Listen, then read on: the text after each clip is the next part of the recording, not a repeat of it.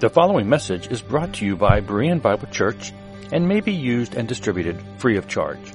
For more free audio, video, and text resources, be sure to visit www.bereanbiblechurch.org. Thank you.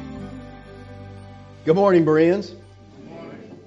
We're going to continue our study this morning in 1 Thessalonians, and this morning we're going to be looking at just verse 17 and 18 of chapter 2. And in these verses, Paul shares his deep desire to be with these people that he loves so much. You know, hopefully as we're reading and going through Thessalonians, you're starting to get the picture of these people.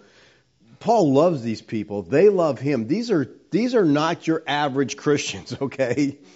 These people are committed to the Lord. They're very young in the Lord. They're not even a year old yet they are sold out.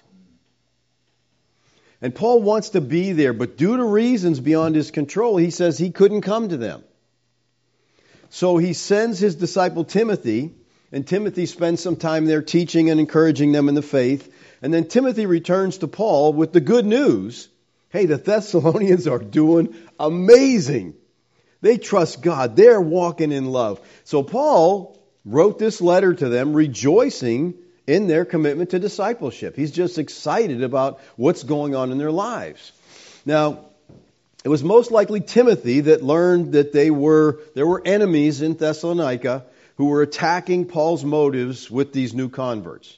All right, and they're saying things like, oh, Paul really loved you guys. He wouldn't have left so soon. And he certainly would have come back by now to help you and encourage you and strengthen you if he loved you. Paul doesn't even care about you. So Paul is refuting these charges in 2:17 through 20 using highly emotional language. He, like I said, he really cares about these people. And I'll tell you, when you read this in English, it just doesn't do justice. Okay? It really doesn't. So I'm going to try to help you see this a little more today. But verse 17 and 18 says, "But since we were torn away from you, brothers, for a short time, in person, not in heart, we endeavored the more eagerly to be with you, desiring to see you face to face, because we wanted to come to you, I, Paul, again and again. But Satan hindered us." So he says, but since we were torn away from you, now the we here is Paul and Silas and Timothy, all of whom departed Thessalonica because of some intense opposition. If you remember, they took Jason and they dragged him before the magistrates, and he had to put up a bond, and so they were forced to leave town quickly under the cover of darkness. And Acts 17:10 says, the brothers immediately sent Paul and Silas away by night to Berea. They said, Paul, you've got to get out of here. It's not safe here. You need to leave. And the Christians chased them out. Get out of here. They went to Berea. Now, the Greek word translated here, torn away from, is aporphanizo, which is used of being orphaned. Okay? This is only used in the New Testament. And unlike the modern term, the word orphan could refer to children who had lost their parents, but it could also refer to parents who had lost a child. They were both considered orphaned. Now, the verb elsewhere in the Greek world refers to, it's only used of orphaned children. So it's likely that Paul is picturing himself that way. We were orphaned. We were torn away, he says, from you. And if you can imagine, what happens when someone is orphaned. It's a painful thing. And that's what Paul's trying to say here. This was a difficult thing. And it kind of fits what he said back in 2:7. You remember where he says, yet we became infants in your midst. The word there is gentle in most translations, but that's not a good translation. Nepios, we became infants. And he's saying, as an infant, I've been torn away from you. I've been orphaned. And there's some real pain here. And he wants them to know this is not an easy thing. He says, brothers, for a short time, in person, not in heart. By calling them brothers, he is saying, we're family. Believers, we need to understand that. We are family. And family needs to be together. Family needs to encourage and support and strengthen one another. That's what family's about. And it's interesting, he says, we've been torn away for a short time. Now, literally in the Greek here, it says, for a season of an hour. So it expresses, I think, his intention, his desire to get back there as soon as possible. This is not going to be a long time. We're going to get back there. They've been absent physically from the Thessalonian believers, but he says not spiritually. In person, but not in heart. In other words, we're with you. We're with you. You're in our prayers. You're in our thoughts. We're only physically separated. He carried these churches in his heart. He says, we endeavored the more eagerly and with great desire to see you face to face. The word endeavored here is the Greek word spoudazo, and it means to make every effort, to labor, to be diligent. The verb speaks of intensity of purpose followed by intensity of effort to realize that purpose. In other words, I don't just want to be there, I'm making plans. I'm doing everything I can do to figure out how can we get there. Now the phrase with great desire is the Greek word epithumia. Anybody recognize that word? Epithumia. It's most often translated lust. And it's used in a pejorative sense most of the time, but rarely, as it does here, it's used in a positive sense. And Paul says, with great lust, I'm craving to see you. Paul's desire to see them is kind of graphically portrayed in 3:10. He says, as we pray most earnestly, night and day, that we may see you face to face and supply what is lacking in your faith. They not only intensely wanted to see them, but as I said, they made plans. They had an action plan put together, but they were unable to carry it out because Satan frustrated their plans. He says, because we wanted to come to you, I, Paul, again and again. Now, Paul uses we in verse 17 and 18, emphasizing Timothy and Silas, but now all of a sudden he says, I, Paul. And he wants to make sure that the Thessalonians understand, listen, I want to be clear about my own personal desires. I want to be there. I don't care what anybody's saying about me. I want to be there. And he tried over and over, he says, again and again, I wanted to be there. It just didn't work out. He couldn't reach the goal because Satan was hindering him. Now this tells us that all of Paul's plans didn't work out. Okay? His desire was to be there, but it didn't work out. If Paul's plans didn't work out, and his plans are spiritual, okay? He's not, planning a vacation to get away from it all. He's planning on serving and ministering. But his plans didn't work out. He says something very similar to the Romans in 1:13. He says, I don't want you to be unaware, brothers, that I have often intended to come to you, but thus far have been prevented. I want to be there. So believers, don't get frustrated when your plans don't work out. Because if your plans aren't God's plans, it's okay. You don't want to do your plans opposed to God's plans. And Paul's just saying, hey, this is my desire. It just didn't work out. We need to learn to just trust in Yahweh's plan. And Paul was, but he was like, I'm going to get there one way or the other. I'm going to keep trying. I know they need me. But then he says this, Satan hindered us. Now here's a question that I want to know. How did Paul know it was Satan that was hindering him? Some guy with a pitchfork and red horns show up on the path and say, turn around. Okay, watch this. Acts 16:6. And they went through the region of Phrygia and Galatia, having been forbidden by the Holy Spirit to speak the word in Asia. Okay, here it says that the Holy Spirit forbade them from preaching the word. Does that sound like something the Holy Spirit would do? Not to me. The Holy Spirit's supposed to encourage them. But Paul says, listen, the Holy Spirit forbid us from going into Asia. And now he says, Satan hindered us. How did he know the difference? Well, he's a man who walked with God, so obviously he knew the difference, and he makes a distinction here. Holy Spirit said no, here Satan's hindering us. Either way, he didn't get to do what he wanted to do, but I thought it's interesting. How does this man know? Hopefully he's just as in touch with God so he understands what's going on. Now, the Thessalonians were mostly Gentile converts. And yet when Paul mentions Satan here, he doesn't go into any further explanation. He just says, Satan hindered us. And I think that shows that in just a few weeks he was there with them, he taught them much about Satan and spiritual warfare. He taught them about so many things in that short time, and they obviously grasped it. Okay, they were hanging on, they understood. So he doesn't need to explain what he's talking about Satan. Now, the Thessalonians might not have needed an explanation who Satan was, but I dare say that the modern church sure does. Okay? They really do. I mean, we're just Bible ignorant today, which is sad. And it's something you can prevent on your own by just reading the Bible on a regular basis. Read through it. You'll get familiar with it, okay? So let's talk for a little bit about Satan this morning. Let's talk for him about the next 45 minutes, okay? Let's start at the beginning. In the far reaches of eternity past, Yahweh always existed. I don't know about you, but I can't really wrap my mind around that. No beginning. Always. Okay? Yahweh being the three persons of the divine Trinity, the Father, the Son, the Holy Spirit. God always existed. Then at a point in time, Yahweh created other gods, lesser gods, and angels to be part of His family. He wanted a family, He created them. He created the divine council, and they were His family.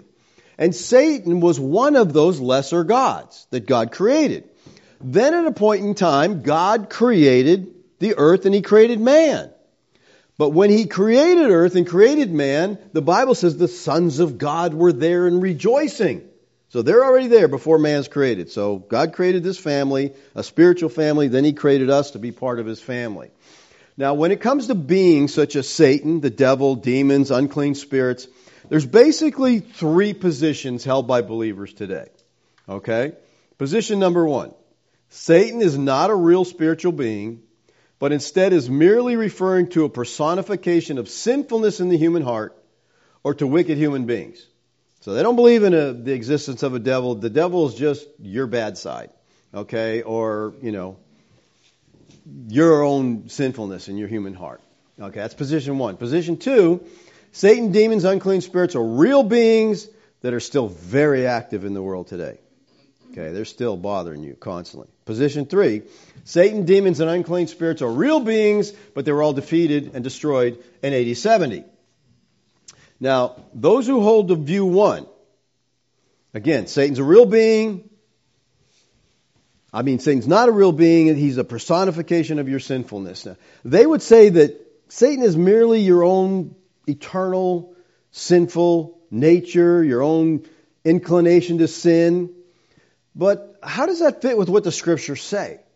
Okay, that's the problem. And again, when you're dealing with Scripture, you've got to take the whole of Scripture and say, how does this fit in with what the Bible says? Well, let's start by looking at a verse from the Tanakh and see, is this a personification? Is this human nature, evil human nature? Deuteronomy 32:17.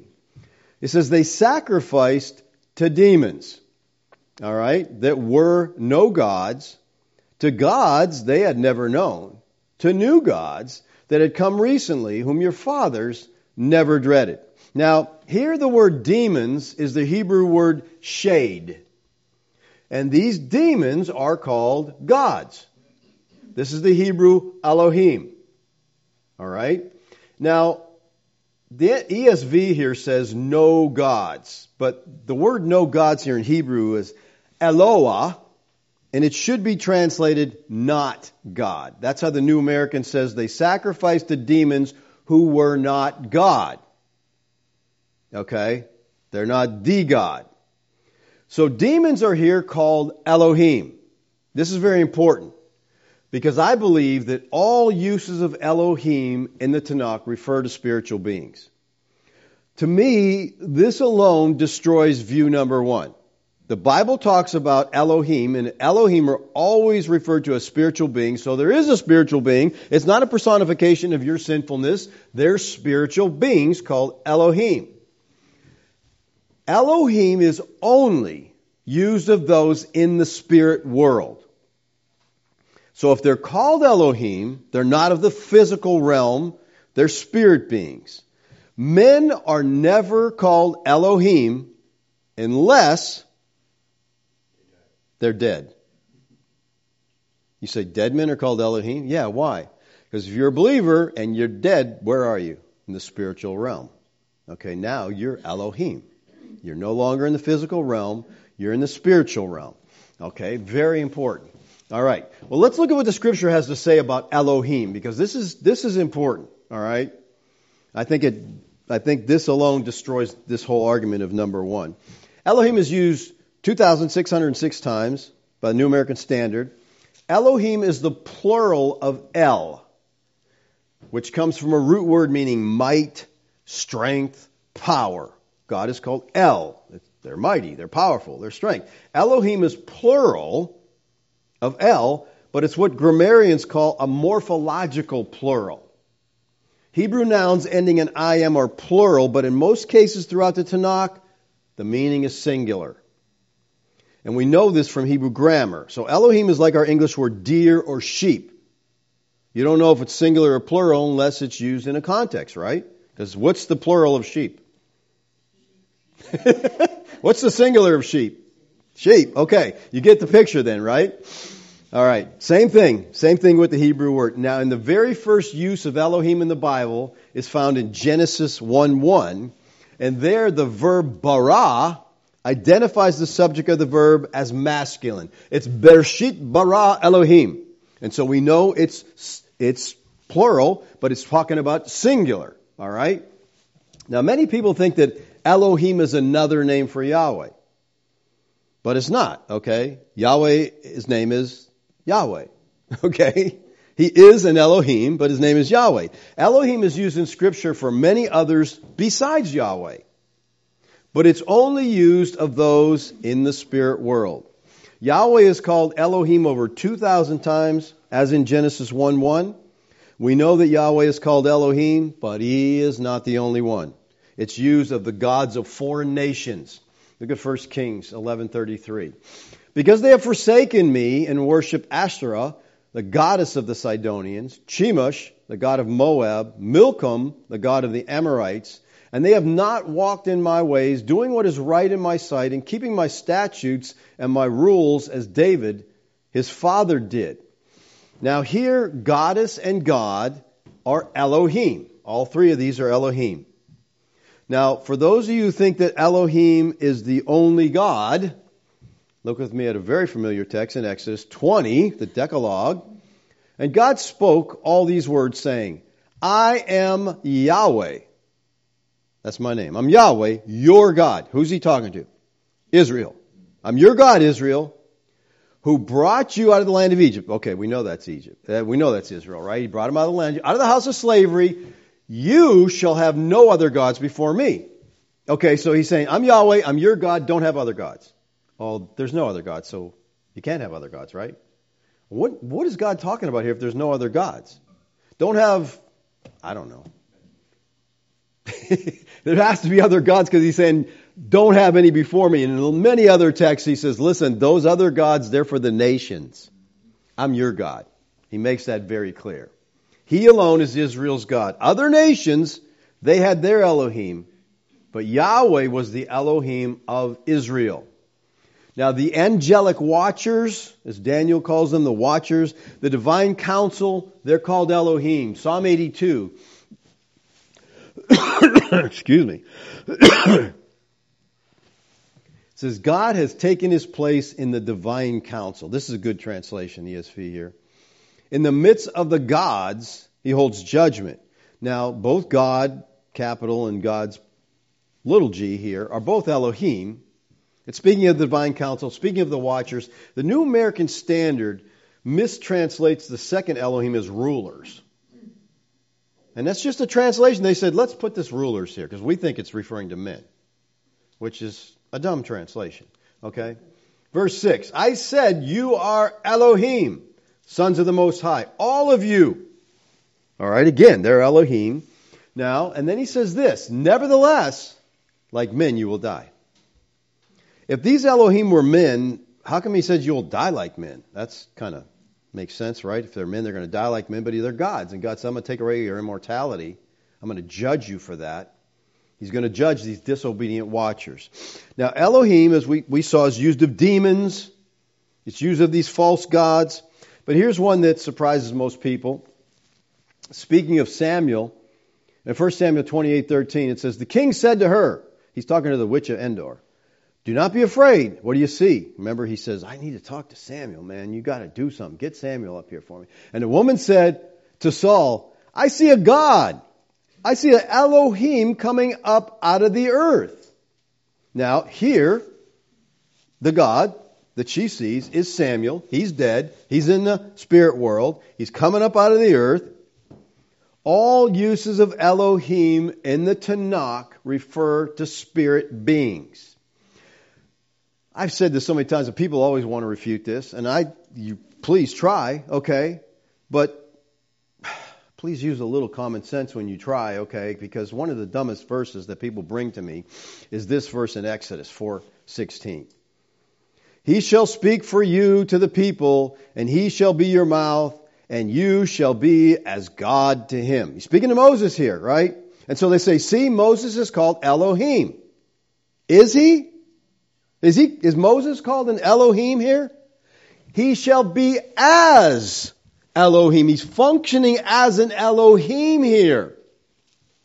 Meaning that Aaron was to speak for Moses, who was as God to Pharaoh. Aaron was Moses' mouth. He spoke for Moses like a prophet is someone who speaks for God. So Aaron's like a prophet, Moses is like a God. If Moses is an Elohim, then Aaron's a mouth. He's not an Elohim. And I have to try to be patient when people bring me this verse, because I'm like, really? That's the best you can do? As Elohim. All right? Another verse that's used to question Elohim, it's that Elohim only refers to those in the spiritual world, is texts like here in Exodus 22. And I can more understand these texts because, again, improper translation. Exodus 22, 7 and 8. If a man gives his neighbor money or goods to keep for him, all right, you give your neighbor some, hey, hang on to my money. I'm going to go on a trip, or here's my stuff. Keep an eye on this while I go on a trip. And it's stolen from the man's house. You get home and the guy, your money's all gone. Someone stole it all, okay? If the thief is caught, he shall pay double. If the thief is not caught, then the owner of the house shall appear before the judges. That's Elohim. Should never be translated judges. To determine whether he laid his hands on his neighbor's money. What is the purpose of bringing him here? See, the translators wrongly translate this as judges. And let me ask you this. How are human judges supposed to determine who stole the money? But if you bring them before God, I think God knows, right? And that's the whole idea here. The Faith Life Study Bible, which is a good free resource of Logos, says this. The plural in this passage and in 21:6 may indicate that God's refers to human judges of Israel, chapter 18. But this is not supported by chapter 18, where the judges are never referred to as Elohim. All uses of Elohim in chapter 18 refer to the God of Israel.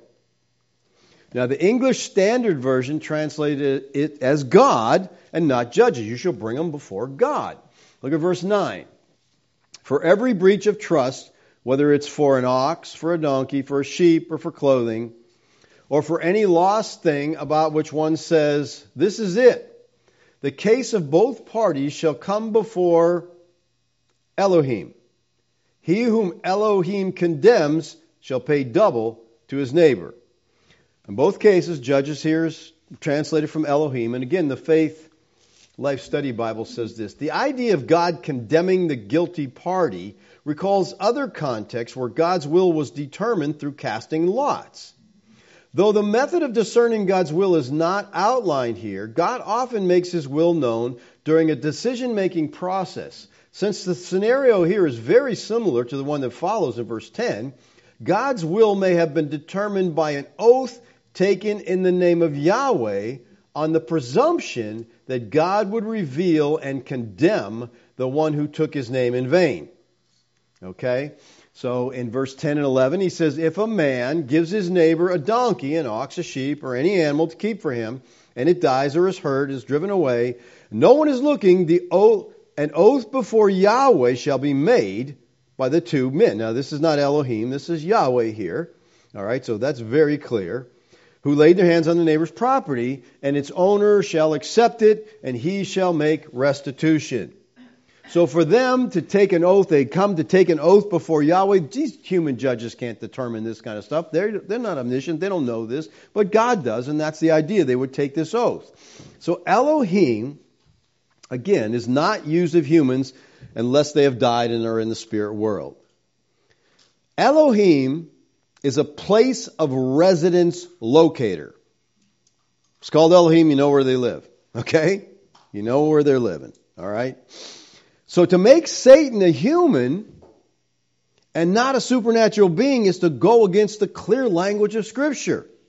They're called Elohims because they don't live in the fleshly world. They're not part of this world. They're spirit beings. All right, let's move on into the New Testament.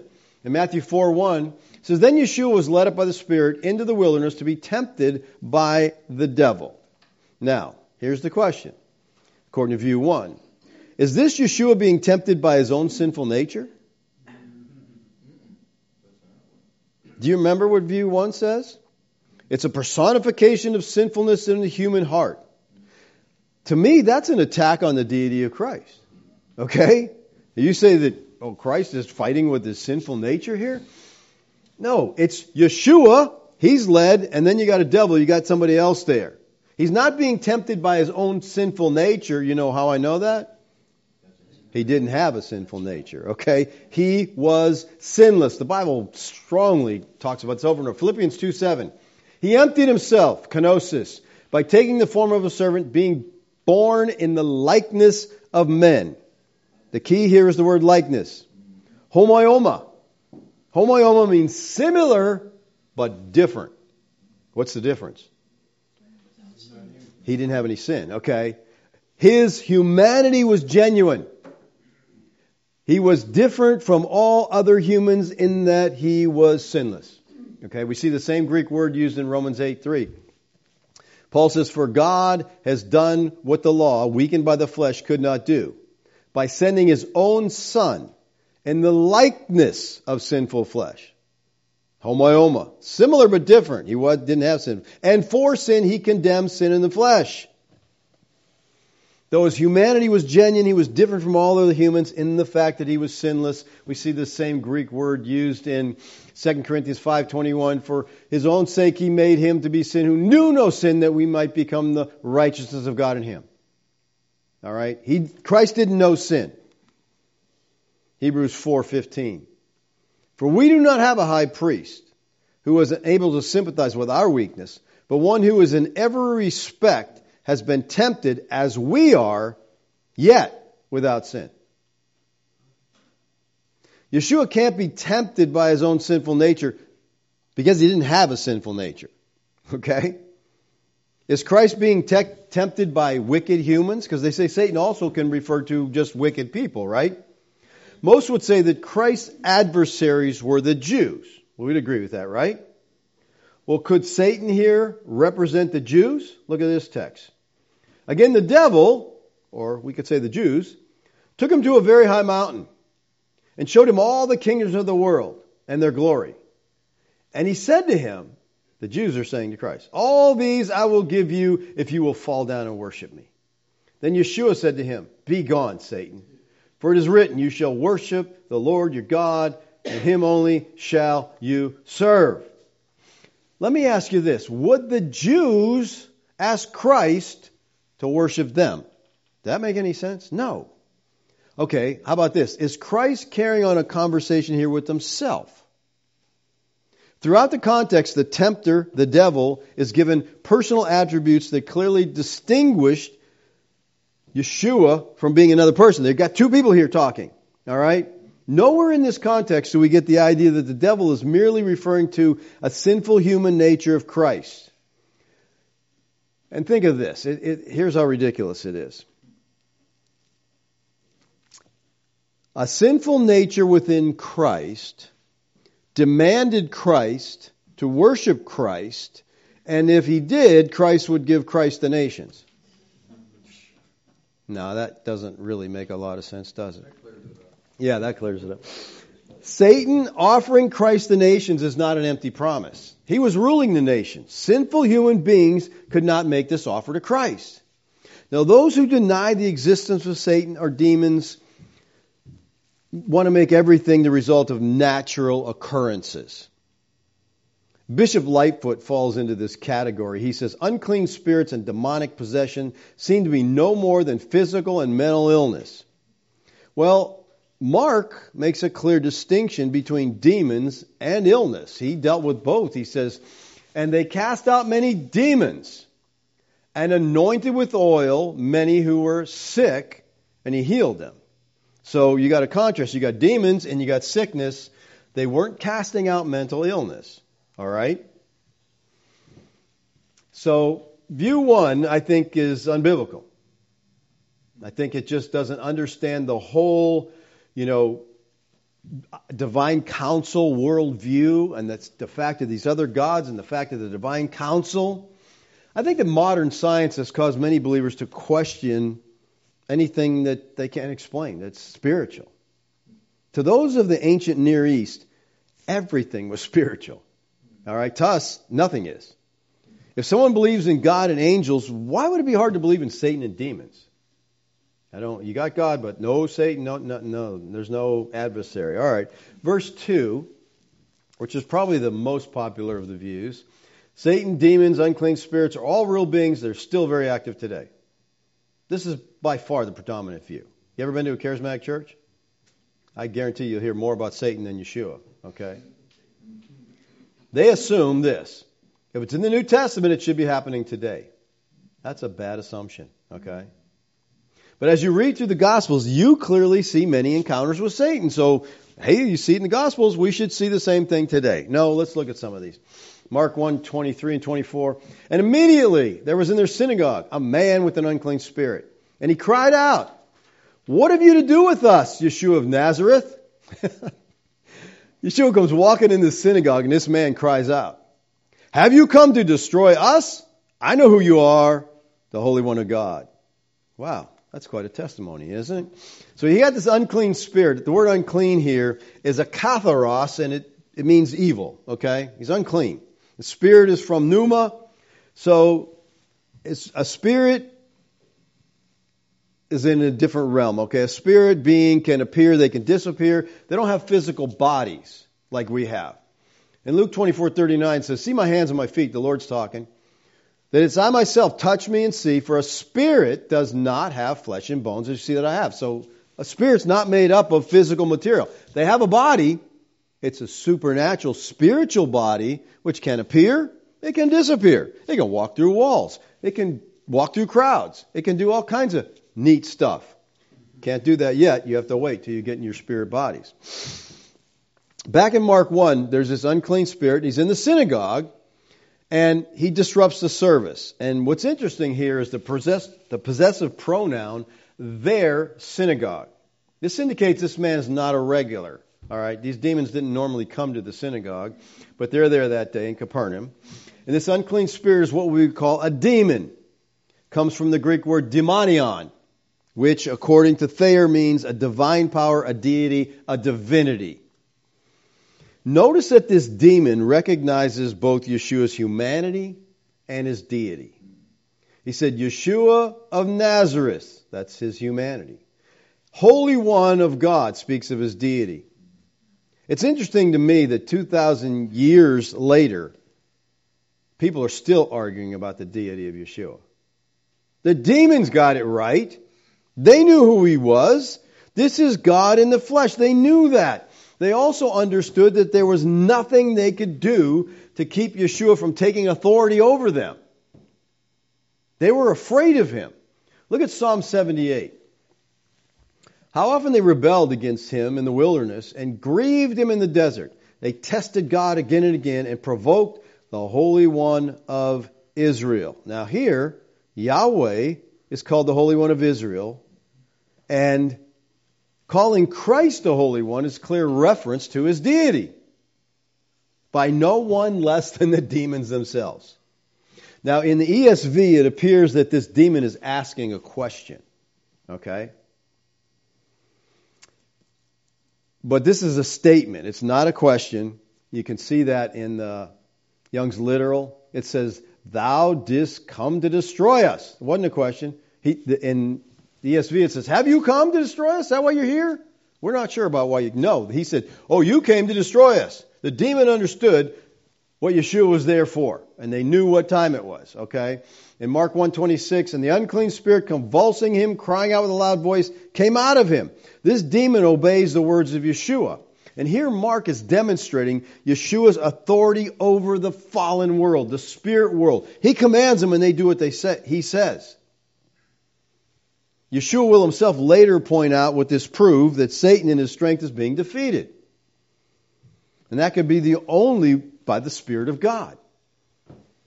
12:28, it is by the Spirit of God if it is by the Spirit of God that I cast out demons, and it is, then the kingdom of God has come upon you. Now, in order to really understand how these people would have processed this, you have to understand that in the first century, they saw demonic spirits as involved in everything bad. Charismatics still do this today, okay? It's not a whole lot different. They treat it differently, but the whole thing is kind of the same. If you had a disease, it's a demonic spirit. If you had a tragedy, it's a demonic spirit. If you had mental illness, it's a demonic spirit. The demons were under every rock. They were responsible for everything that happened. There's a book out called The Diary of an Exorcist by Win Worley. It sounds just like demons everywhere. I mean, your car handle, bushes are high. They're just everywhere waiting to pounce on you and get you. I mean, it's quite incredible how many demons, But that's a popular view today. And they were responsible for everything bad. And they understood there's nothing we can do about this. They just had to live with it. And it tortured these people. And listen, during the first century, the demonic activity was extremely high because God is walking on earth and they're trying to stop what's happening here. So this is a period like no other. And just so you understand how desperate they were, they entered into a practice called trepanning. And basically, that meant that while the person was alive, if they reached the point of torture that they just couldn't stand it any longer, they'd take a drill and they would drill a hole in their skull so that the demons could escape. I guess they can't get through bone. Yeah, I don't know how they got in there, but they would drill a hole in people's heads to let the demon out. Now, that doesn't sound very pleasant, especially back in that day. Get an old drill, one of those hand drills, and just, start cutting through your skull. But it gives you some idea of the level of the desperation they live with. And historians have dug up cemeteries from the first century, and they found that about 5% of the skulls had a hole drilled in them. This was a significant thing to them. And then along comes Yeshua, and now we have a solution. Okay, because he speaks to these demons and they leave. End of problem. And they were just stunned that suddenly Yeshua identified himself as the one who could solve their problems, the one who could remove the demonic spirits, the one who could deal with the issues of their lives. And Mark says that the word about Yeshua spread immediately. You can imagine, hey, we got a solution now. Someone can help us with all this stuff we're dealing with. Well, what about demons today? I mean, again, many of the charismatics, they don't think anything has changed since then. They still got demons everywhere. Do we need to be worrying about them? Because they spend a lot of time worrying about this stuff. I'm sure you understand this, And the answer to the question would be different depending on who you ask. If you ask the charismatic, they'd go, oh yeah, they're very active today. I think that most of churchianity believes that demons are just as active today as they were in the Bible. Just as big a problem. One reason for this is they don't understand audience relevance. They don't understand the transition period and the change of the ages. So we see in the Bible it's the same. All right, so you got some people that don't believe in the devil or demons at all. Then others that believe they're real and they're still very real. They're still in a big battle. And then there's the view that, view 3, Satan, demons, and unclean spirits are all real beings, but they were all defeated and destroyed in AD 70. This is the view that I hold, okay? The view of many today is that whatever happened in the Gospels or in the book of Acts is intended to describe Christianity as it ought to be in every age. So is it normal to have problems with demons? I've been a Christian for 47 years and I've never encountered a demon. I've met a lot of people who I questioned about that, but I've never met a demon, okay? Not one. So how normal is it to have problems with demons? And people talk about demonic possession today, and this demon will take over. We need to understand that most of the New Testament references to demon possession appear in the Gospels, and they represent the outburst of satanic opposition to the work of Yeshua. God was walking on earth. We have no reference to demon possession after the book of Acts. And we don't have much reference to it in the latter half of the book of Acts. We encounter occult practices, magicians, and others who dabble in dark power, but seldom an evil spirit who has taken over a life. We have no reference whatsoever to demon possession in the epistles, none of them. We have no reference in the Old Covenant to demon possession either. It seems to be something that happened during the time of Christ and the apostles for the purpose of manifesting the power of Christ over this demonic world. Now, we saw in the text in Mark that demons are to be destroyed. We see the same idea in Matthew 8:28. He says, "And when he came into the other side of the country of the Gadarenes, 2 demonic possessed men met him, coming out of the tomb, so fierce that no one could pass this way. And behold, they cried out, 'What have you to do with us, O Son of God? Have you come to torment us before the time?'" So we got these 2 demons. In another text it tells us they were chained and they would break the chains. No one could bind them. Are these people superhuman, strong people or something? They just can't be bound? The demons understood the mission of Yeshua to destroy them. Notice the final words, before the time. Presumably the time of judgment at the consummation of the ages. The destruction of Satan and demons was prophesied from the beginning. We go back to the proto-evangelium in Genesis 3:15. God says, "I will put enmity between you and the woman, between your offspring and her offspring. He shall bruise your head, and you shall bruise his heel." This is a prophecy of Christ overcoming Satan. And one of the aspects of Christ's earthly ministry was to destroy the devil. So I ask people often, was Christ a failure in his mission? Most Christians act like he was because they're still all worried about the devil. I think we want him to still be around. I think a lot of people, the devil's like a crutch. You got to have someone to blame. It wasn't me, the devil made me do it. You remember Flip Wilson and that whole thing, People are still doing that today. So, yeah, I take your crutch away. All right. Look at 1 John 3:8. "Whoever makes a practice of sinning is of the devil, for the devil has been sinning from the beginning. The reason the Son of God appeared was to destroy the works of the devil." The works of the devil were to separate men from God. Christ destroyed that. Destroy here is luo. It means to loosen, to destroy, to dissolve, to put off. Christ said to have destroyed the works of the devil. Do you believe it? Again, most people act like, no, Satan is just out there still as powerful. Colossians 2:15. "He disarmed the rulers and authorities and put them to open shame by triumphing over them." This is spiritual powers. According to my Bible, Satan is a defeated foe. Yeshua has conquered and destroyed the devil. Now, all Christians, I think, believe that Satan, if they believe in Satan, believe in his demons will be destroyed, but they're not sure, of course, when that's going to happen. Someday God's going to do that, they think.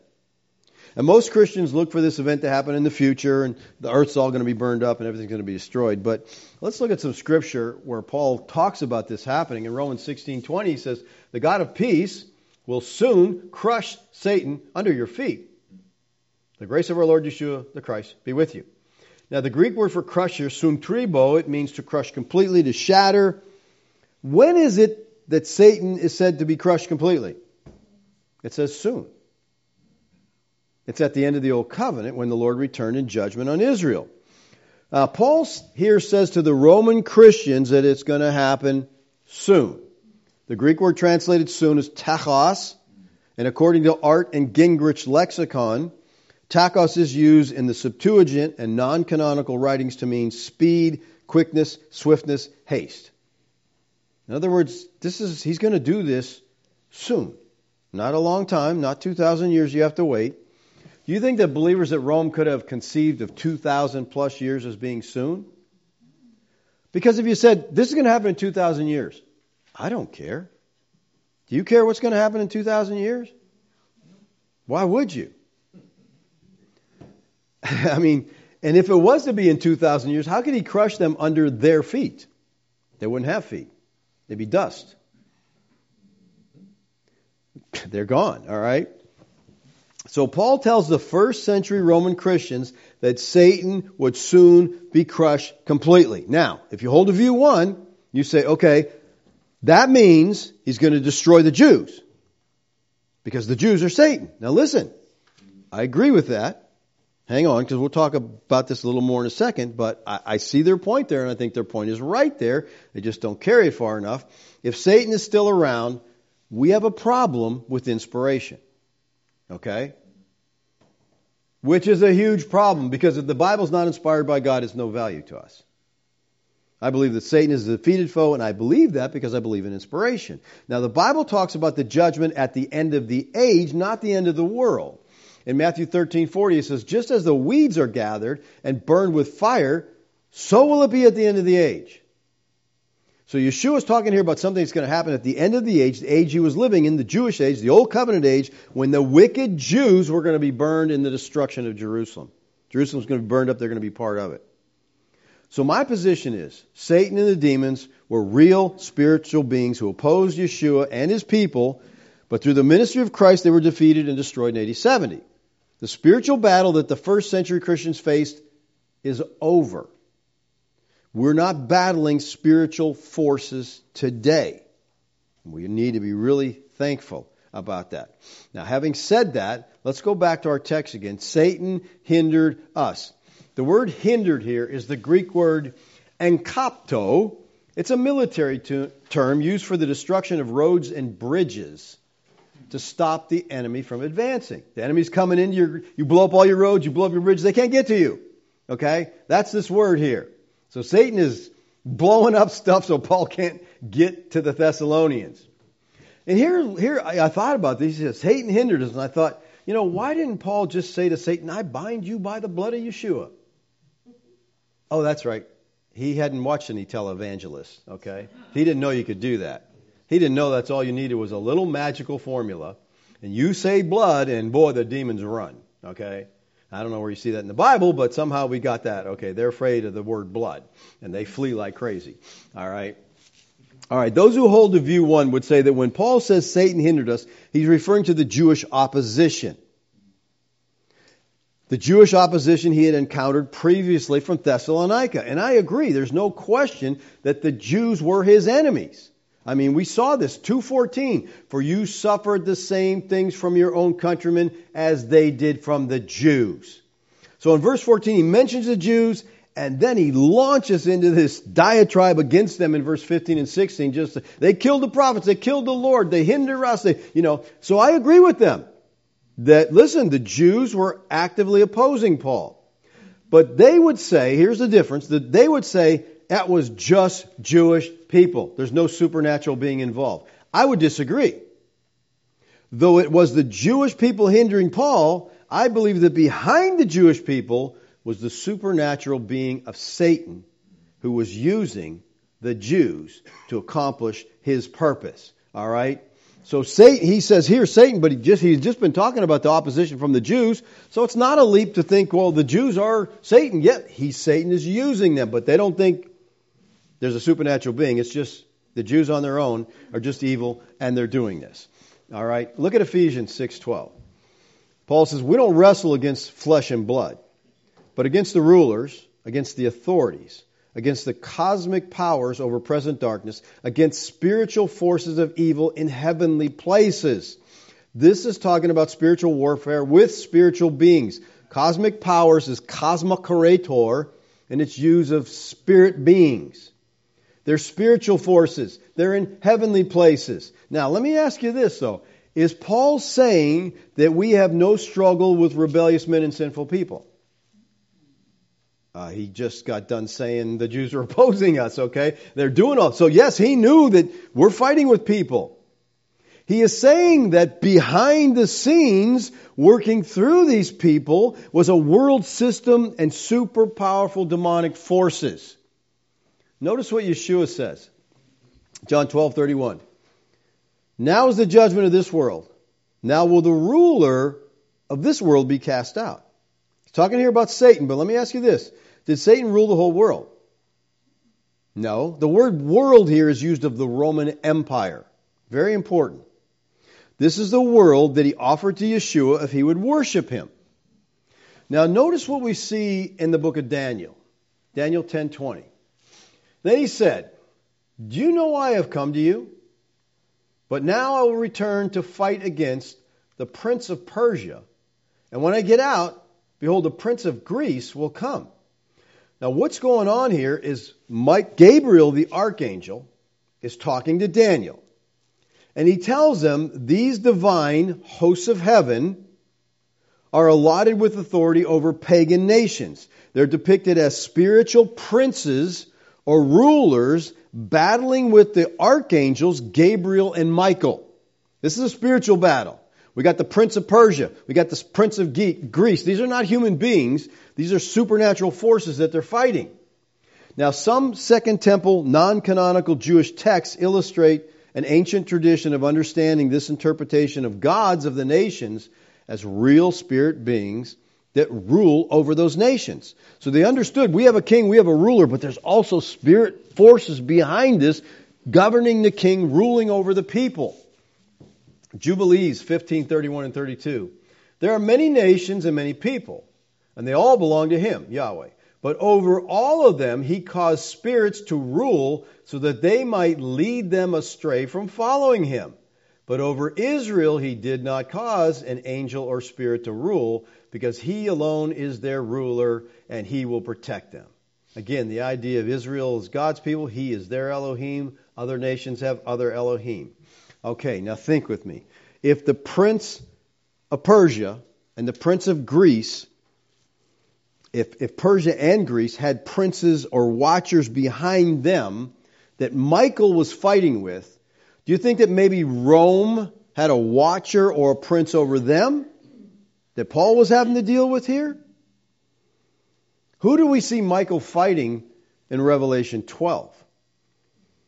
Now, war arose in heaven. Get that, okay? This is not on the ground. This is in heaven. Michael and his angels fighting against the dragon. And the dragon and his angels fought back. But he was defeated. And there was no longer any place for them in heaven. And the great dragon was thrown out, the ancient serpent, who is called the devil and Satan. Here, he connects the serpent with the devil, with Satan. He puts them all together. It's all the same being. The deceiver of the whole world, he was thrown down to the earth. Again, by the whole world, he's talking about the Roman Empire. We got to pay attention. Where was this war taking place? It's taking place in heaven. In Revelation, Michael is depicted as warring on behalf of Israel. 12:7. He is called Israel's protector. In Daniel 12:1, Michael is the patron angel of Israel. So Israel's protector is fighting Rome's prince, Satan. Spiritual warfare. It seems as though Satan has moved from adversary in the divine council to the supernatural power behind Rome. He's the watcher. He's the one over the nation Rome. Now, most scholars of Revelation teach that the beast represents Rome, and the dragon that gives power to the beast is Satan. It seems as if this watcher, known as Satan, has now turned against Yahweh. He's ruling over Rome, and he's trying to destroy Yeshua and God's people. The whole demonic thing. And this is one of the reasons I think that the battle is all over, because it was accomplished. Their whole mission was to stop Yeshua from dying for mankind. Of course, they didn't know that he had to die, because they put him to death foolishly, thinking that was solving something. They were just carrying out the plan of God. But from the very beginning, they wanted to stop it. Okay, God brings man into the Garden of Eden to have fellowship with him. So the watchers say, we can't handle this. We got to get rid of this. So they tempt. He sins. God kicks him out. They're like, cool, we got him kicked out. Then God makes a plan. Genesis 3:15. We're going to have, a Redeemer's going to come. So in Genesis 6, they come from heaven. They mate with women trying to corrupt the human line so the Yeshua can't come through it. And you see this whole thing. Then as Christ comes to earth, they're all battling. They're trying to stop redemption. Once Christ died on the cross and said, it is finished, they have no point. Their battle is over. They are defeated, battle won, battle done. They go on fighting for the next 40 years, okay, until God puts an end to it, but there's no point today. They can't stop redemption. It's over. All right? Now, many texts where Satan is mentioned, it can be talking about people that Satan was using behind the scenes, but he is the spiritual power. He's the divine being. So when these people say, well, I think this is referring to the Jews, I just say, I agree. Because the Bible says that Jews were doing that. But behind them, Paul says, we don't wrestle with flesh and blood. Meaning that they're not our enemy, but meaning there's more behind that. There's a spiritual battle taking place. Satan, Paul says, hindered us.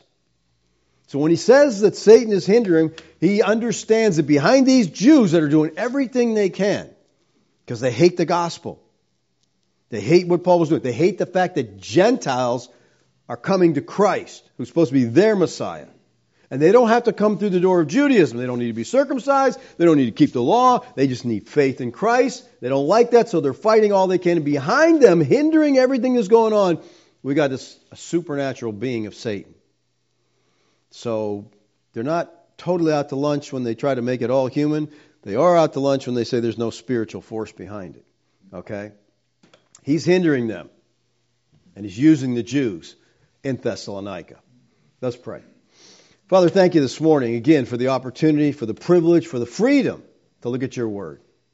Lord, I understand it's a controversial subject when you're talking about Satan, and I just pray you'd give us the heart of Bereans, Lord. May we not buy this, may we not reject this, may we dig into this and see if these things are so. Father, I thank you that you have given each and every believer the Spirit of God to direct us, to lead us, to guide us. May we call out to you for wisdom, for direction, and may we search the Scriptures diligently, Lord, to see if these things are so.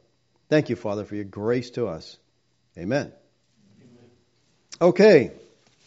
Questions? And just to jump ahead of the questions, ladies, know your husband is not demon-possessed.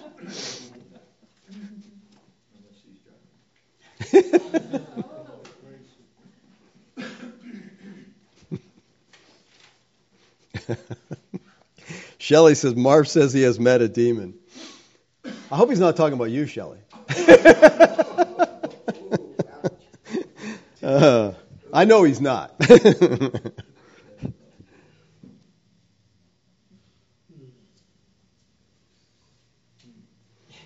Okay. John says, I'm a little rusty here, but I think God limited man's time to 120 years after the flood. The law of God is perfect, and Moses, as its representative, lived the full 120 years. However, the law could not get us into the promised land, the heavens, so Moses could only look into it. Joshua took the people only as Joshua can take us in the Holy Spirit. Okay, you're making a lot of spiritual analogies behind, I guess, my comment about Moses. Yeah, I mean, there's a lot there. There's a lot behind that. And I tell you what, though, I think that man could live much longer than he does if he ate right and took care of himself. I mean, there's people that do live that long. I guess the anomaly is a lot of they interview a lot of these people that are over 100 years old. Oh, how'd you do it? I drank bourbon every night and smoked 3 cigars. And you're like, wow, okay, none of that makes any sense. But yeah, so yeah, there's a lot of variables here. But I'll tell you what, I really think the solution to health is not some drugs that the pharmacy is offering. It's some good food to give you the nutrition you need to keep going. All right, good question. I can always anticipate this. It says, how do you explain personal testimonials of people who will say that they have seen demons appearing to them, or of other experiences of either a physical encounter with the evil or an overwhelming sense of evil presence? I have a family member who was involved in the occult before fully believing in Christ. You know, here's one thing. I don't ever try to argue with someone's experience, because it's your experience. I can't argue with it. I've had experiences myself when I was in high school, experimented with LSD. I did see some weird things and felt some weird things, okay? I don't think they were demons. I think the drugs were messing with my mind. There's all kinds of things, depending on your belief system. Again, if you're open to whatever and you read Win Worley's book, Diary of an Exorcist, it'll scare you to death and you will see demons and feel them everywhere. You will. I'm telling you. The mind, we've gone over this a lot of times, but the mind is a powerful thing. And if you believe Satan, you believe this is Satan, that's Satan. Again, my perfect example is pseudocyesis. You guys got to know what that is by now. Pseudocyesis. It's a medical term for a fake pregnancy. The woman's abdomen swells, her breasts get tender, she has all the experiences of pregnancy. She's not pregnant. She just thinks she is. It's called pseudocyesis.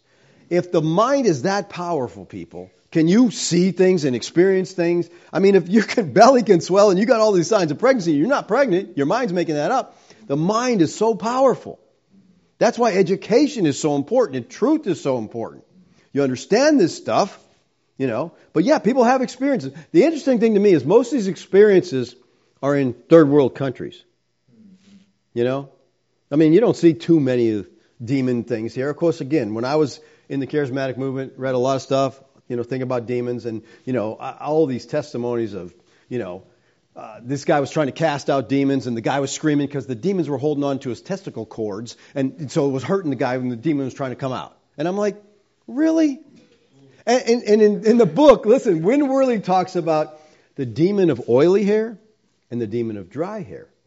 And so when the woman would treat her oily hair, the demon of dry hair would take over. And then when she tried to treat her dry hair, the demon of oily hair would take over. Okay? And to me, how much nonsense can you get? How much can you just blame demons for everything that happens? All right? So I don't try to argue with people's experience. I try to stick to the Word of God and just say, here's what the Bible teaches. What you believe is up to you, and what happens to you, I can't, I'm not going to argue with. But why is it happening? Again, the mind is a very powerful thing, and if your belief system's wrong, it will flat mess you up. I'm telling you, in a minute, it'll mess you up. Is Satan connected to the deception of Eve, as we are told, or do you believe Enoch's story? No, I think Mastema, which the pseudepigrapha calls him, was in the garden. He was a divine being. He wasn't a snake, okay? Wasn't a slithering serpent, all right? That the word serpent's a triple entendre, and it has the idea of shining and beautiful, okay? One of the uses of it. So he is a divine being. Do you think Eve's sitting there talking to a snake? But she's familiar with divine beings because they dwell in the garden. And this divine being said, hey, did God really tell you that? And so she's questioning this, and so I think, I think that text we read in Revelation 12 connects the serpent to the devil and Satan all the way back to the garden.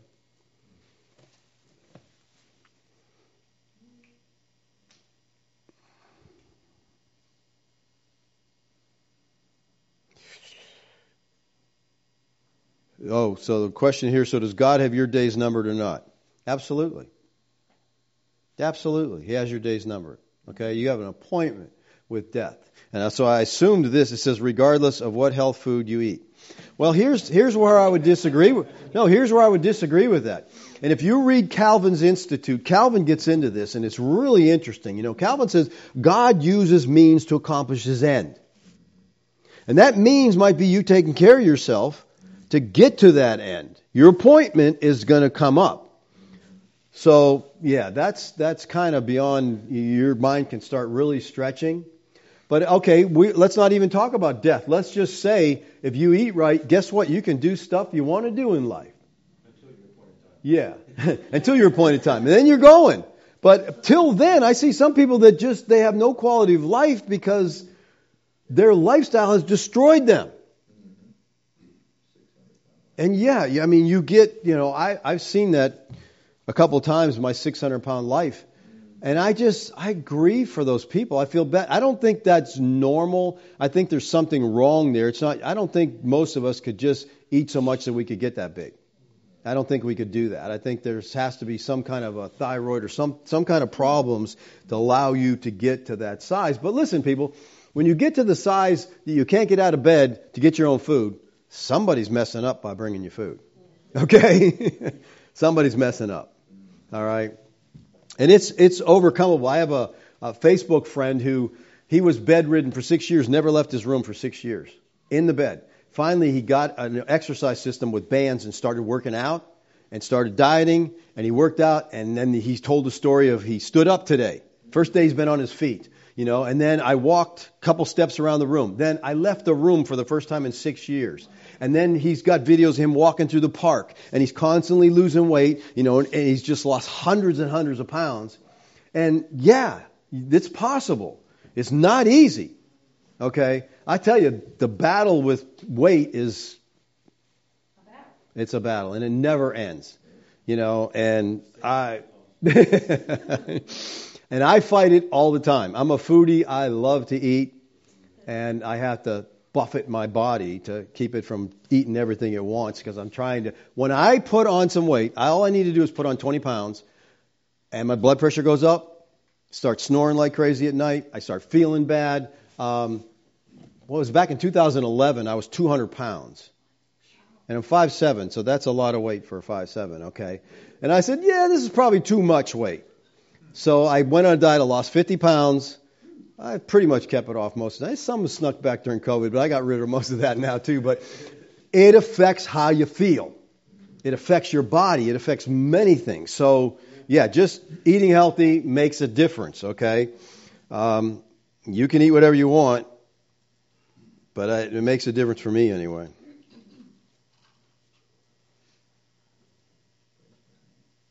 Okay, yeah, this is another question I get a lot. Trying to explain to a friend who believes the devil is in control today due to all the evil. I say it's just man's evil heart, not demonic. And that is so true.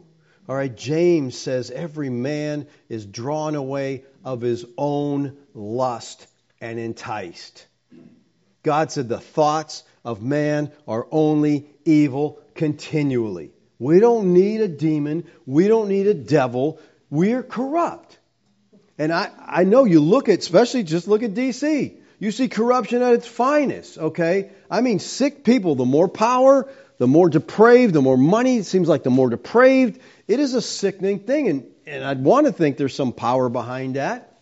And I'm not saying evil is not organized, because these evil people work together. I don't think there's any doubt, all right? But there's a lot of evil in this world, and it is sickening. And there's so much going on right now with child trafficking that, I believe in the near future it's going to all be exposed, and you're going to be you're not going to believe what they've found and what they've stopped. But this is sickening stuff that's going on, the people hurting children, for their own gratification. I put my name in, and I said I will provide my own ammunition to be part of the firing squad for pedophiles. So, what was that bumper sticker, Kaylin? It said, dead pedophiles don't reoffend. Amen. Amen. Oh, I'm getting into politics. Sorry. Did you have a question? Really, it's not politics, okay? This is just evil, sin, biblical, and evil should be stopped. It's what's happening today. It's absolutely what's happening, and evil needs to be stopped, okay? And good men have to be involved in stopping the evil, not ignoring it, not pretending it doesn't exist, but speaking out against it and doing what you can to stop it. Do you have a question? Therein comes the spinelessness of the church. No, I had a comment, I can't remember exactly now, but when you were talking about mental demons, they were attributing demonic possession to sickness or mental illness or something like that. It's like, so the demon by the Christ cast out into the herd of swine. All of a sudden those swine were all those pigs got mental illness. Yeah. And they ran down the hill and did a swine dive. Jeff.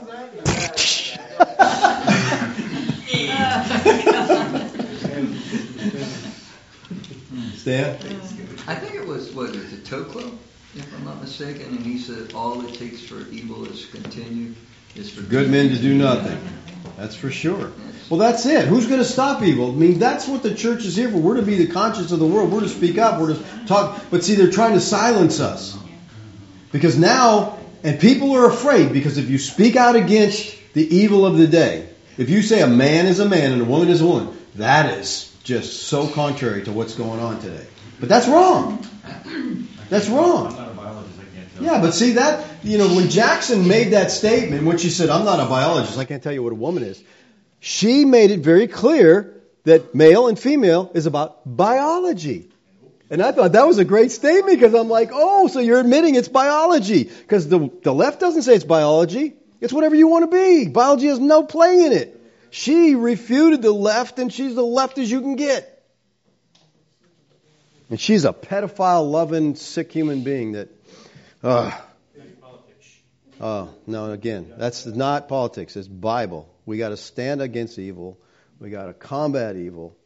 We got to do what we can do. And again, if it goes on the way it is, you speak out against homosexuality or transgenderism or any of this stuff, you get arrested. You get arrested. Yeah, we get kicked off YouTube. But not Rumble. Rumble won't kick us off.